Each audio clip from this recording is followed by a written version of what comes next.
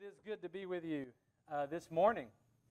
And I'm thankful that Pastor Allen is enjoying a break in Zimbabwe and allowing me to come and speak to you here this morning. I pastored a church for 20 years, not too far from here, through the woods.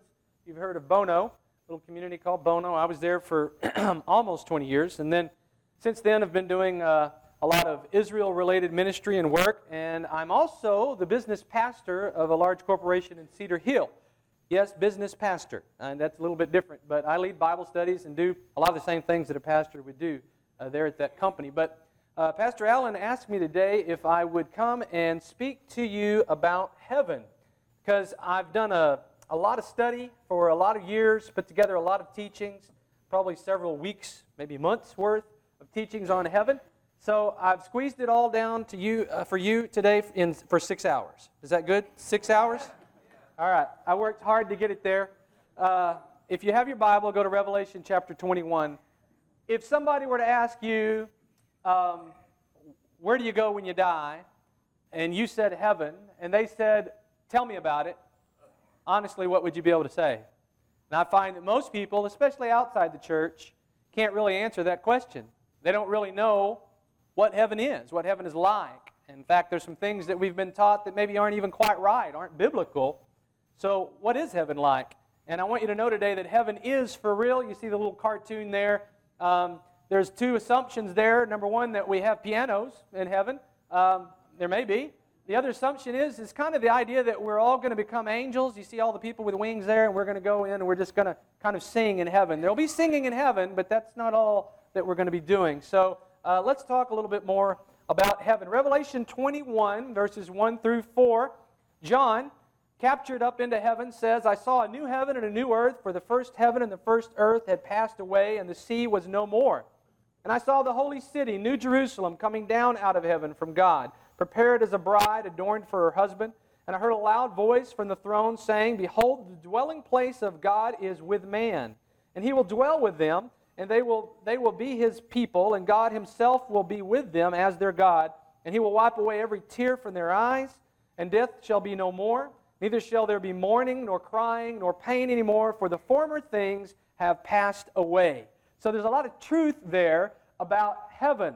I'm afraid much of what the world knows and understands from us, however, is not truth. There's a lot of unbiblical teaching about heaven, where we've kind of made heaven out to be a little bit of a cartoon or a place that should be in a sci-fi movie or something that is fairy tale, very unearthly, very beyond what we know and see here. And a lot of traditions that we've embraced within our culture have also helped to create these myths, if you will, about heaven. For example, I want to introduce you to some of these myths. Heaven will be nothing like earth. I hear that all the time. It's going to be nothing like earth. And indeed, we live on a fallen planet, right?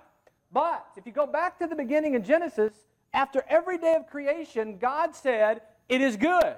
And the Lord said, it is good. And he made something else and he said, it is good. And so therefore, before the fall, as God made planet earth, as he created this universe, it was good. It was perfect and it was pleasing to him. So heaven will have similarities to a redeemed earth. Notice I said redeemed. That's the key. An earth without sin. So to say heaven is nothing like earth is not true. And then I hear heaven's boring. Heaven is boring. There's going to be nothing to do in heaven. There's going to be no adventure, no discovery, no process, no progress. Everything in heaven will be one long church service where we sing songs, play harps, and float on clouds, right? That's not true. Heaven is not boring. Heaven is, some people say, well, heaven is where we will be absorbed into God. We just the creation, kind of become one with God. Heaven is not really a physical place. It's just a spiritual state of existence. But that, folks, is New Ageism, Hinduism, Buddhism, and Islam. It is not what the Bible teaches about heaven. We're not absorbed into God. Others say, well, heaven is for my happiness. Heaven is what I make it out to be. I mean, the life here on earth kind of revolves around me, my needs, my anxieties, my fears, my shortcomings, my insecurities. Therefore, heaven just becomes my idea projected onto God. My projection of life that I wanted here on earth that just didn't happen. In other words, Heaven, for some, they think is going to be an eternal retirement center where it's just going to be what I want to do and what I want it to be. Heaven is not just for, while we will be happy, heaven is not just for my happiness. And there's a lot of other myths that heaven is way up there and God is far removed from us, or that everyone's rewarded equally in heaven, or that we all go to heaven if we're good enough. I don't know how good that is. But we need to debunk the myths about heaven. When somebody comes to us, or we have the opportunity to share the good news of what the Lord has done for us, we need to be able to tell them where this is all headed. Because if this is it, if this is all we have, planet Earth, the way it is, then I don't know about you, but that's not very exciting. So we need to tell them the truth. What is heaven like? Heaven is indeed a place where God dwells, and a place where we will live eternally with Him. There are a few truths about heaven that I think most of us would understand and agree and be able to tell others about. John said, in 1 John chapter 3, John said that we will be like the resurrected Jesus. That when eternity comes, heaven, we'll be like the resurrected Jesus. Now, we won't be Jesus, but we'll be like Him. So in other words, we'll no longer sin. Our old sin nature will be removed. We'll become new creations. In fact, if we're like the resurrected Jesus, we're not subject to the laws of physics, because in John 20, Jesus walked through walls. He walked through locked doors, and for 40 days after His resurrection, He appeared, and He disappeared, and He appeared. We will be like Him.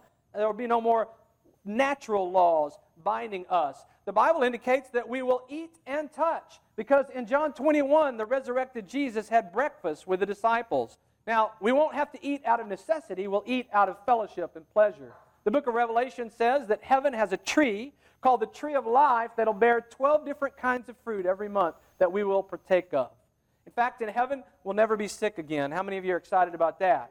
It says in Revelation 22:3, there'll be no more curse, no more death, no more mourning, no crying, pain, sickness, or suffering. So in other words, we will be like Jesus, and we will be with Jesus. Now, those are things that probably, for the most part, you know about heaven. You've probably heard those, or you've even shared those with someone else. But what else does the Bible say? Does the Bible give us a better description of physically what heaven is like? Does it give us a better description of what we'll be doing? And I think that it does. We need to know what the Bible reveals about heaven. Now, I have to tell you, there is no heaven book in the Bible. There's no heaven chapter, per se, in the Bible. But rather, heaven is disclosed throughout the whole Bible. We learn about heaven by going back even to the beginning. In Isaiah 46:10, the word says that God makes known the ending from the beginning. So to get a biblical view of heaven, we need to approach the Bible as one book, right? A whole book. We need to go back to the beginning and find out, what does God say about heaven? And it begins in Genesis. And what I want you to see as we go through this is that the Bible is full of repetition. Names are repeated, places are repeated, patterns are repeated over and over. The Bible reveals itself in a cyclical manner. You could take a topic like wedding imagery, start in Genesis 2:24 with God joining man and woman together, and you can follow that all the way through the Revelation and learn about marriage. You can do the same thing with a number of topics. You can study Bethlehem all the way through from the beginning to the end. You can study the kingdom of heaven. And so I want to look at God's heaven, biblical heaven. And I want you to see a pattern, and I hope I give you a tool today, maybe a different approach, if you will, for studying God's Word, that you need to approach it as one book, and that you need to see that God has fulfilled everything that He has said He would fulfill in His Word. Heaven is the restored Garden of Eden and the fulfillment of the temple system. I'm just picking those two things out of the Old Testament, and then we'll combine it with Revelation to see what heaven is like. So let me say that again. We're going to look at the Garden of Eden. We're going to see how it sets a pattern for heaven. We're going to see how the temple continues that pattern. And then we're able to withdraw from Revelation a better picture of what heaven is going to be like. So let's start with the Garden of Eden, if you will. How many of you know we're in exile? Because of Adam and Eve, because they sinned, in mercy, God placed two cherubim at the Garden of Eden, at the entrance, so that they could not go in to partake of the tree of life. Because had they partaken of the tree of life after sinning, they would have been eternally in that sinful state. So in mercy, God placed two cherubim to block them from the entrance to that place. When this earth is completed, when new heaven and new earth comes, we will be opened back. The way to the Eden will be opened back again. In fact, Romans 8 says, all creation groans like childbirth for the redemption. When the kingdom comes, the way to the tree of life will be opened again. So let's look at the Garden of Eden. First of all, the Garden of Eden, if you go back to Genesis, it's described in 3 sections. The first section is the land of Eden. Now, a lot of people, when you talk about the Garden of Eden, they don't realize that it had different parts, and they think that it's like something you could just kind of stick downtown around the courthouse, a little bitty garden, right? No, the land of Eden covers most of the Middle East. Okay? The land of Eden, not the garden, the land of Eden, you have to go back to Genesis to see the differentiation there. And I don't have time to go into all of those verses, so you can study. Go back to Genesis, read. There's a land of Eden, which covers most of the Middle East. It is a vast territory. Now, the next circle in on our chart there is what we call the Garden of Eden. That's the second section. It faces east. The Bible says it's full of trees that are pleasing to the eye and good for food. In other words, it's God's provision for Adam and Eve or for mankind. Then there's a third part of the garden called the middle of the garden. It's the place where God's presence dwelt. It's where God walked in the cool of the day with Adam and Eve, and we know that it's actually on a mountain. How do you know that? Because if you read the text, it doesn't actually say mountain, but what it tells you is that from the midst of the garden flowed rivers. One of them is the Gihon Spring. Have you ever seen a river flow up a mountain? They flow what? Downhill. So in order for those rivers to flow downhill, in order for them to flow, it has to be a hill. There's a mountain. And not only is that a mountain in the midst of that garden, but it is actually a very familiar mountain. How many of you have ever seen that golden dome in Israel, in Jerusalem? That's Mount Moriah. That's the Garden of Eden. That's the middle of the Garden of Eden. That's the throne of God, where He dwelt with Adam and Eve. How do I know that? Because it says the Gihon Spring flows from there. There's only one spot on the planet where the Gihon Spring comes out of the ground, and it's under that golden dome. I've been there. I've seen it. Right there, the Gihon Spring. I'm telling you, that's where Adam and Eve were made. Now follow that pattern throughout the rest of the Scripture and see what all happens on that golden dome, even today. So, Garden of Eden is made up of a land of Eden, first section, second section, Garden of Eden, third section, the middle of the garden. All right? There's the beginning of the pattern. What's the purpose of this garden? It's very simple. Fellowship with God. We were created for fellowship with God. Adam was told, subdue the earth, be fruitful, multiply. Now, while they did that, what happened along the way? Serpent came in, deceived them. What did they do? They ate from the tree of knowledge of good and evil, and so they sinned. At that point, God introduced the sacrificial system. Long before the temple was ever here, God introduced the sacrificial system. How do I know? As soon as Adam and Eve found out that they were naked, what did they do? They tried to hide with fig leaves. What did God do for them? He clothed them with the skin of an animal. First death of an animal. First sacrifice. God made the first sacrifice for the sin of mankind. Then after that, Cain and Abel tried to bring offerings to God. Cain, being a farmer, tried to bring fruits and vegetables. Abel, being a shepherd, brought a lamb. They knew when to bring these offerings because they brought them at the same time before God. They knew where to bring them before God, and they knew what to bring because God wasn't happy with who? Cain's sacrifice. They knew what they were supposed to bring, where they were supposed to bring it, and when they were supposed to bring it. That broken fellowship was restored through that sacrificial system so that man could once again draw near to God. So right here in the Garden of Eden, we know it has 3 divisions.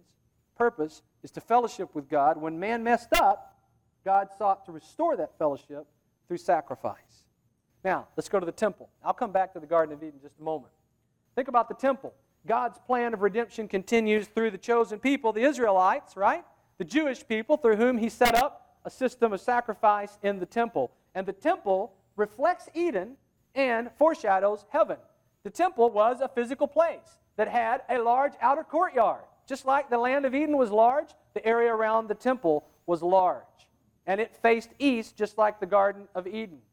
Then it had an inner court.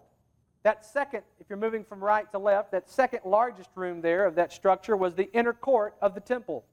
The table of showbread was there. The golden lampstand or the menorah was there. The altar of incense was there. Those things are symbolic provisions for man by God. The same way that in that that circle with a garden that had the trees in it I showed you a moment ago, the trees are pleasing to the eye, good for food. That's God's provision for man. Same thing we find in the temple. And then in the next room, there is the most holy place. The presence of God dwelt in the most holy place over what? The Ark of the Covenant, remember?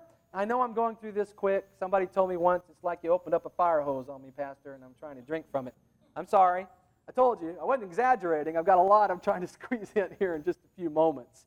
So if you don't get everything I'm saying, that's fine. Let the Holy Spirit speak to you and give you what you need to remember. All right? That's better than what I'm going to tell you anyway. So, the most holy place was the place where the high priest could go one time a year into behind the veil to minister on behalf of the people before God in the presence of God. In fact, he had to go through that veil that had what on it? Anybody know? Had cherubim on it. There are the cherubim again. We see the cherubim keeping man from going back into the Garden of Eden. Now we see the cherubim keeping man from going again into the presence of God, except for the high priest one time a year. And he had to have bells on his garment with a rope in case he did something wrong and dropped over dead so they could pull him out. Right? Okay? So that's the most holy place. What's the function of the temple? Well, oh, wait, I'm sorry. I didn't show you the third one there. Mindy, you got to help me keep up here. That's my wife. She's supposed to keep me straightened out when I don't hit this button. All right. Purpose of the temple is the same as the Garden of Eden. To draw near to God. Fellowship with God. It's the same purpose. As long as the temple stood, then man had a material reflection of what was going on in heaven. Now, let me connect all this for you. Let's talk about heaven for a second.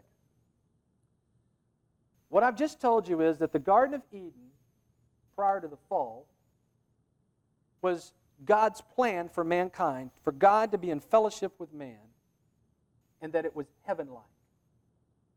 It was a picture of heaven. The temple, even with fallen man involved with it, the temple was still a foreshadowing of the realities of heaven.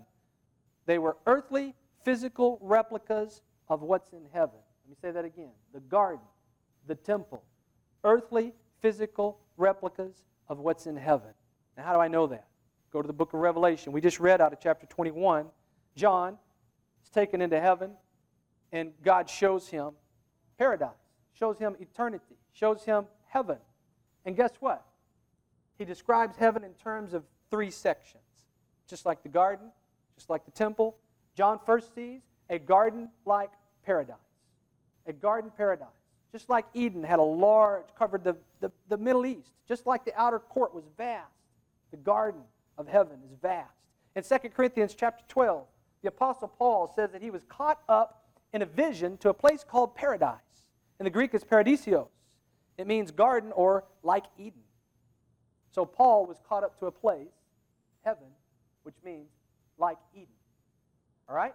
So I'm not making this stuff up, right? The Eden is a foreshadowing of heaven. So there's the first realm of heaven, that large garden paradise. The second realm, if you're looking at concentric circles, one step inward, would be the temple and the inner court, because that's what John saw when he went to heaven. He saw the temple. He saw the temple, and he saw God in the temple. Just like the garden and the inner court of the earthly temple, John sees the doors to the temple open up, and inside he sees furniture. He sees God's provision for man in the table of showbread. He sees God's wisdom in the menorah of light. He sees God communicating with man through the altar of incense and the prayers. Those were symbolizing the prayers that went up. So that temple had an inner court in heaven. And then John describes another layer in heaven, another place, another concentric circle. He goes in and he sees God seated on a throne, the throne of God. Just like the throne of God was on that mountain in the Garden of Eden, and just like God was on that Ark of the Covenant in that innermost part of the temple, God has a throne in heaven. And it says that the Ark of the Covenant is there in heaven. It says there were 24 elders gathered around the throne of God. Do you know how many priests, how many groups of priests ministered in the temple? 24.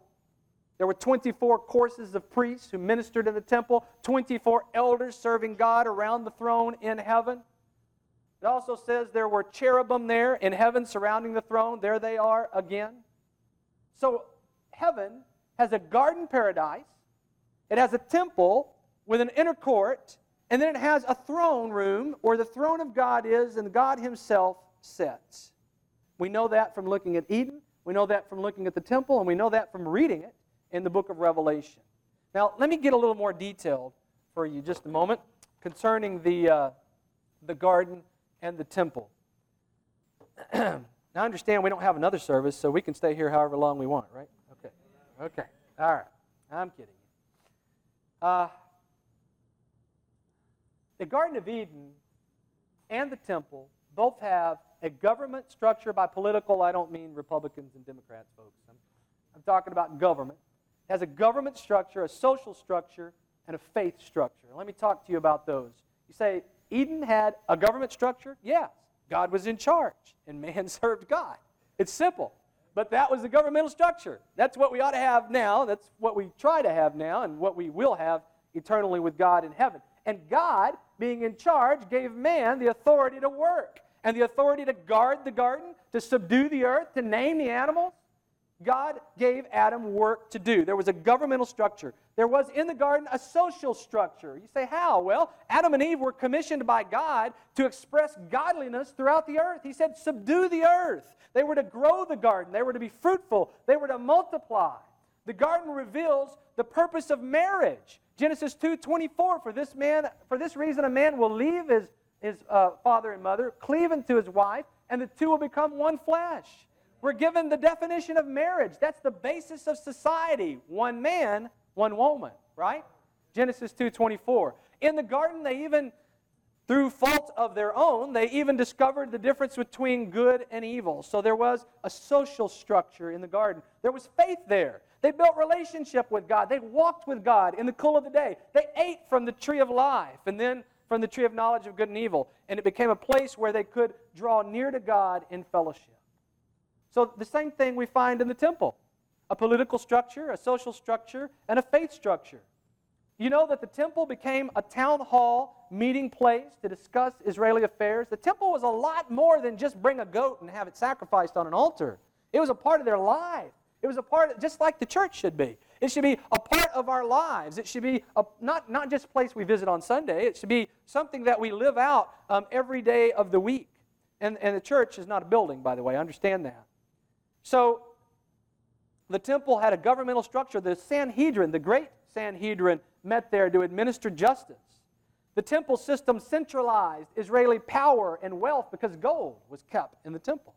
Tithing was the practice whereby they could distribute wealth to the needy. That was done there at the temple. So there was a government structure there where those in charge helped to lead society. There was a social structure. The temple was the center of social life. All of those feasts that you read about, right?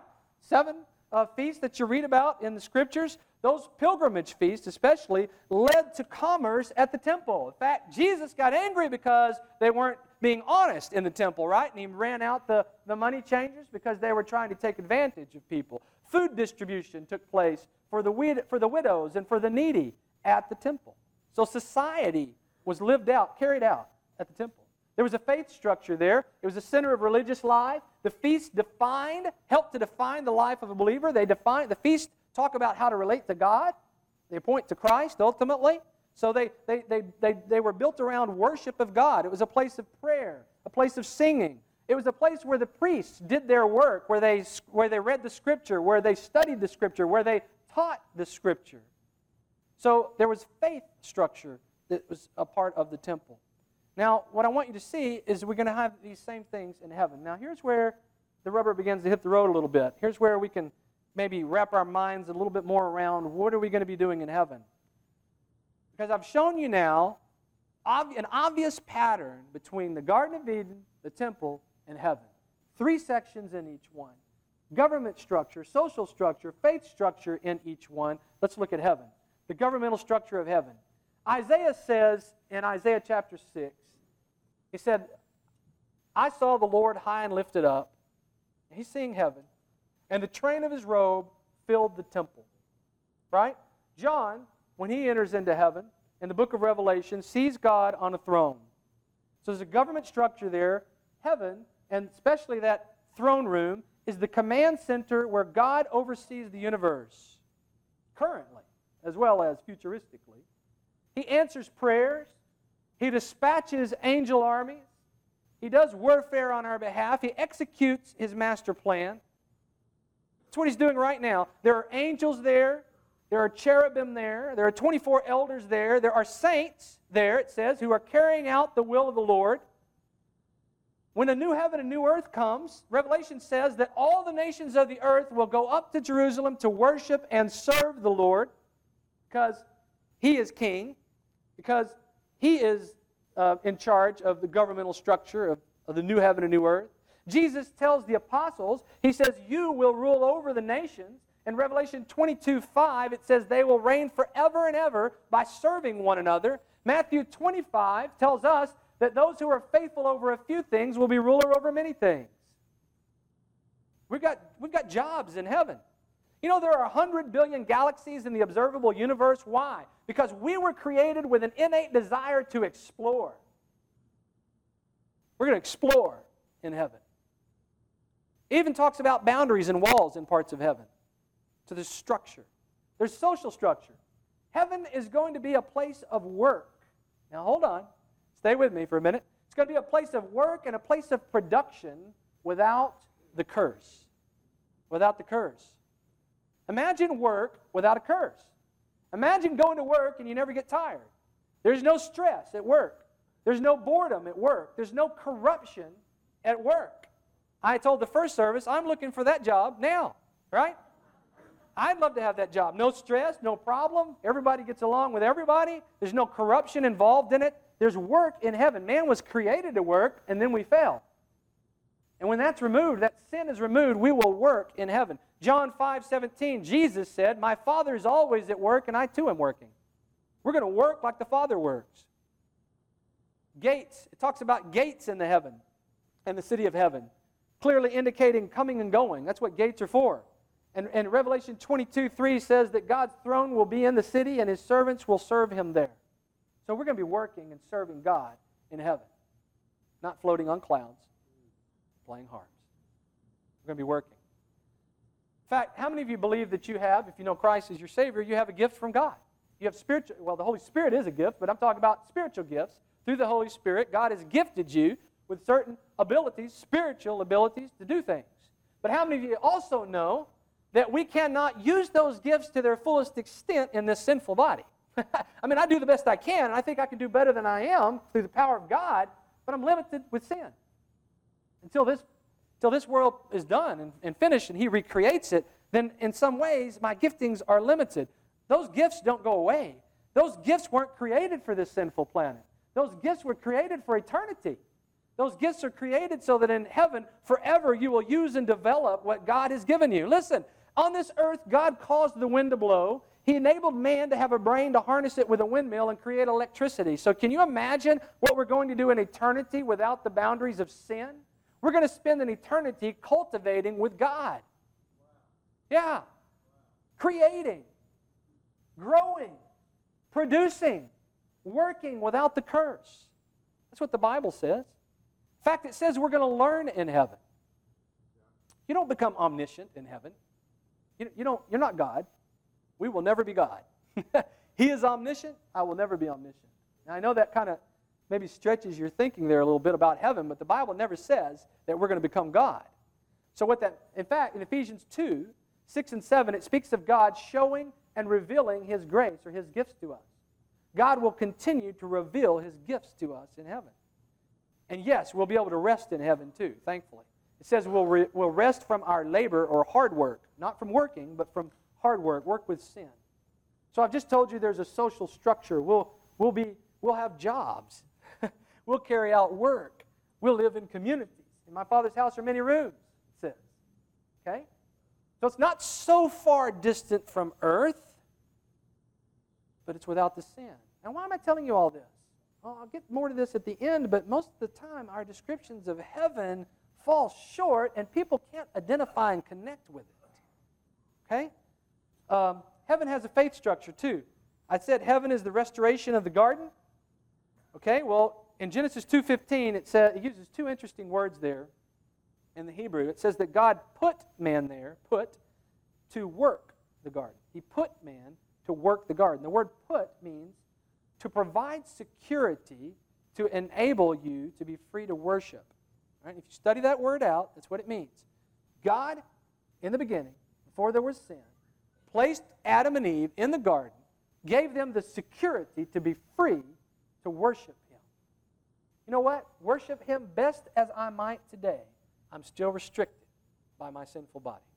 I'm still restricted by my sinful mind. That's my flesh. Paul talked about in Romans 7. Things I should do, I don't do, and the things I ought to be doing, I'm not doing. All right? So when we get to heaven, God will do what He did in the beginning. He will put us in a place of security where we are free to worship Him eternally. I used the analogy earlier that thank God for wonderful worship teams, but every worship team would tell you they hit a wrong note every now and then. They sing a sour note. It won't happen in heaven. We won't have those restrictions. We'll be free to worship Him. And then the second word was work. It's simple. It means to obey God's instruction. So that's what they were doing in Eden. That's what we'll do in heaven. We'll worship without restriction, and we'll work eternally obeying God's directions. We'll be able to draw near to God, and yes, we will sing and we will dance, and there will be instruments to worship, but we will also be working eternally, serving the King of Kings. Now, I could go on literally for hours and give you a lot more details, a lot more information about the connections between the Garden of Eden and the temple and other things in the Bible and heaven. But I want you to see this, that when God created us, it wasn't with the intent that we would disobey Him. It was with the intent that we could live eternally with Him. And so the culmination of everything, from Genesis 1:1 to the end of Revelation, the culmination is that we will live in a restored Garden of Eden, a fulfilled temple system. Talk about fulfilled now, because Jesus has come and He is the sacrifice, right? He fulfilled it, and we will live in heaven eternally with God, serving and worshiping Him. And what set me out on this study so many years ago was just the inability, my own inability, to say anything more about heaven than the thing that everybody says. Somehow we morph into angels, and we get fat little cherub bodies, and we have harps, and we float around on clouds, and that's what we do every day. We're just going to sing. I love singing, but he asked me earlier if I wanted to leave my mic on and they could hear me singing in the sound booth. Absolutely not. Singing is not my forte, and it's not my favorite thing. I love worship. But there's other things that I like, too, that we're going to be doing in heaven. But I couldn't tell anybody what heaven was really, really like. So let me just, as I wrap this up, let me just give you a few reasons why this topic is important to us today. First reason is this: heaven encourages and challenges us as believers. Heaven should stimulate your prayer life, right? Because you have an end game, you have a goal, you have something that we're moving towards. We need to pray that everything is moving us towards the ultimate end that's coming, that we see coming so quickly. Heaven challenges believers to live our lives so that the blessings and the reward of God will be ours. Now, I'm not talking about your salvation, that you somehow can work and earn your salvation, okay? I'm talking about, that's the gift of God. That's what grace means, gift, all right? But, nonetheless, we know that there are rewards, and we know that there are blessings in heaven that somehow I don't understand it all, but there's a system of rewards in heaven. We don't get jealous of one another, but there are rewards in heaven. The Bible makes it plain, talks about it a lot, in fact, and how we live our lives here makes a difference as to what our blessings and rewards are there. We'll all be there if you know Christ, but there'll be blessings and rewards. So understanding heaven helps us to live with a proper perspective now. A biblical view of heaven explains even the Bible timeline and events. I just finished up a class at a church where I was teaching for a year. I taught the book of Revelation, verse by verse, phrase by phrase. I taught the Hebrew roots of Revelation. Yes, I know it's in Greek, but it was written by a Hebrew thinker, okay? So there's a lot of Hebraisms in Revelation. And as I taught through that, I realized the place that heaven plays and how an understanding of heaven helps us understand Bible timeline and events. Heaven not only encourages us and challenges us as believers, but it provides solutions for a lost world. Listen, people more than any time in history, I think, are fascinated with life and death. Now, some of those fascinations lead to morbid misdirections, the occult, horoscopes, and astrology, and New Ageism. But people are fascinated with life and death, and they need for you to be able to tell them about heaven. You know, there's a scripture, I think it's in Ecclesiastes chapter 7, says, and I'm paraphrasing, says that it is better to go to a funeral than a party. That's what it says. It's better to go to a funeral than a party. Why? Because at a party you think about the moment and you talk about yourself and you have fun and you laugh, but that's where it stops. At a funeral you think about life and death. Right? Funeral is one of the best places that we have to impact lives. We need to be able to tell people about what God has in store for us, where God is now. Heaven is not way up there somewhere. If I could strip sin from our eyes right now, we would see heaven. You understand that? It's vast, just like the Garden of Land of Eden. Heaven is not up. You can't get the right rocket to finally get up there and see God on his throne. Heaven is not it is a physical location. It does have physicality, but beyond these senses. Okay? Heaven is all around. Jesus said the kingdom of heaven is at hand. So we need to give an answer to those who are misdirected about life and death. People are also interested in prophecy and eschatology more than ever before, and for good reason.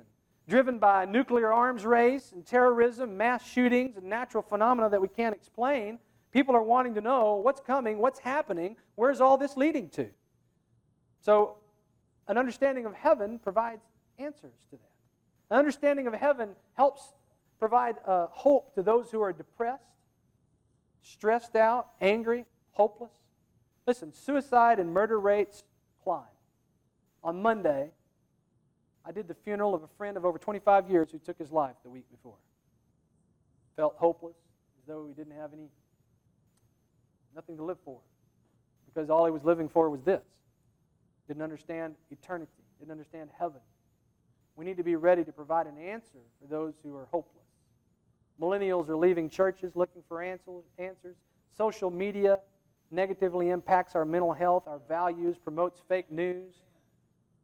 I mean, it does. I'm not saying God can't use those things as an instrument, because God can, but we don't.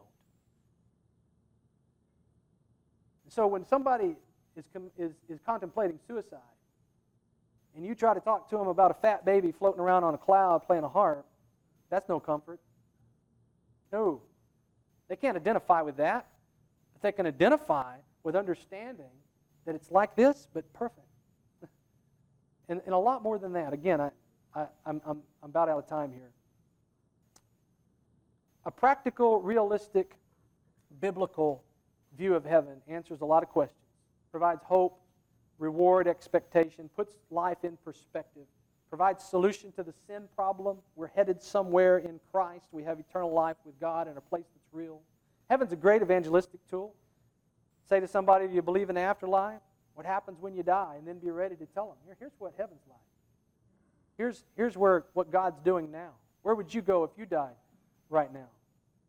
Heaven's not just somewhere that we're waiting to get to either. Listen, we invite heaven, the kingdom of God, into our lives today. That's what Jesus taught his disciples. Matthew 6:10, they were to pray, your kingdom come, your will be done on earth as it is in heaven. And Jesus said the kingdom of heaven is at hand. That means it's here. Again, if we weren't fallen beings, we could see. We would have the other senses that we need to be able to see. Heaven around us. Heaven is not just future, it starts now. It is invading earth. Heaven is for real. And we need to call it down. And we need to understand it. My wife and I, every evening, faithfully, we have a border collie that we walk about a mile or two around our neighborhood. And it was last night, I think. We were about a block away, and I noticed a house that was going up for sale. And had the real estate sign on it, but instead of saying for sale, it said coming soon. So you can't look up the price of the house yet. You couldn't move into that house yet if you wanted to, but it's coming soon. Well, I want you to know that God has put out the coming soon sign on heaven. Okay? And while we're walking in the kingdom of God now, not in its fullness, it's not complete yet, It's coming soon. And more than ever, we see that unfolding. Now, I don't know the day nor the hour. I told the first service, I'm not gonna pick a day and tell y'all to all come to my house and drink the Kool-Aid, right? Okay, you know what I'm talking about. Jesus said, no man knows the day nor the hour, but then he said, but there are signs. And he talks about it in Matthew 24 and throughout the whole Bible. Signs that we're to look for. And I'm telling you now, the Lord is coming soon. He's coming soon to culminate His plan, to bring us to heaven, to spend eternity with Him. So what I hope you get out of today is this. There's more that God's Word has to say to you about all the things of God, and especially heaven. We've only really known part of it, and we've listened to a lot of traditions that fall short. We need to know what God says. Dig into God's Word, not a commentary. Listen, everything I've said is commentary. You understand that? It's my commentary. So you need to get into the Word and make certain that my commentary lines up with God's Word. Okay? And study it for yourself, and not just heaven. Pick other themes and study it throughout the Bible, and allow God to reveal Himself to you. We need knowledge. The beginning of what? What does it say? Right. The beginning of wisdom is knowledge. We need to know so that God can apply wisdom. And so I pray that you will embrace the kingdom of God today. I'm going to close in prayer and ask the worship team if they would to come and close us out today. Let me pray. Father God, I thank you, Lord, that heaven is for real. Just as the Garden of Eden was a real place, as the temple was a real building, heaven is the culmination, the perfection. Those places were just blueprints. Heaven is the real deal. And it's the place that we all want to be, walking in the cool of the day with God, underneath God's direction, operating and living in a society serving God, worshiping God. And I pray today, Father, that whatever you meant to speak to every heart would be plain today, that we would leave today knowing exactly what it is that you've wanted us to learn, and that we would hide it in our heart that we might not sin against you, Lord. We thank you in Jesus' name. Amen.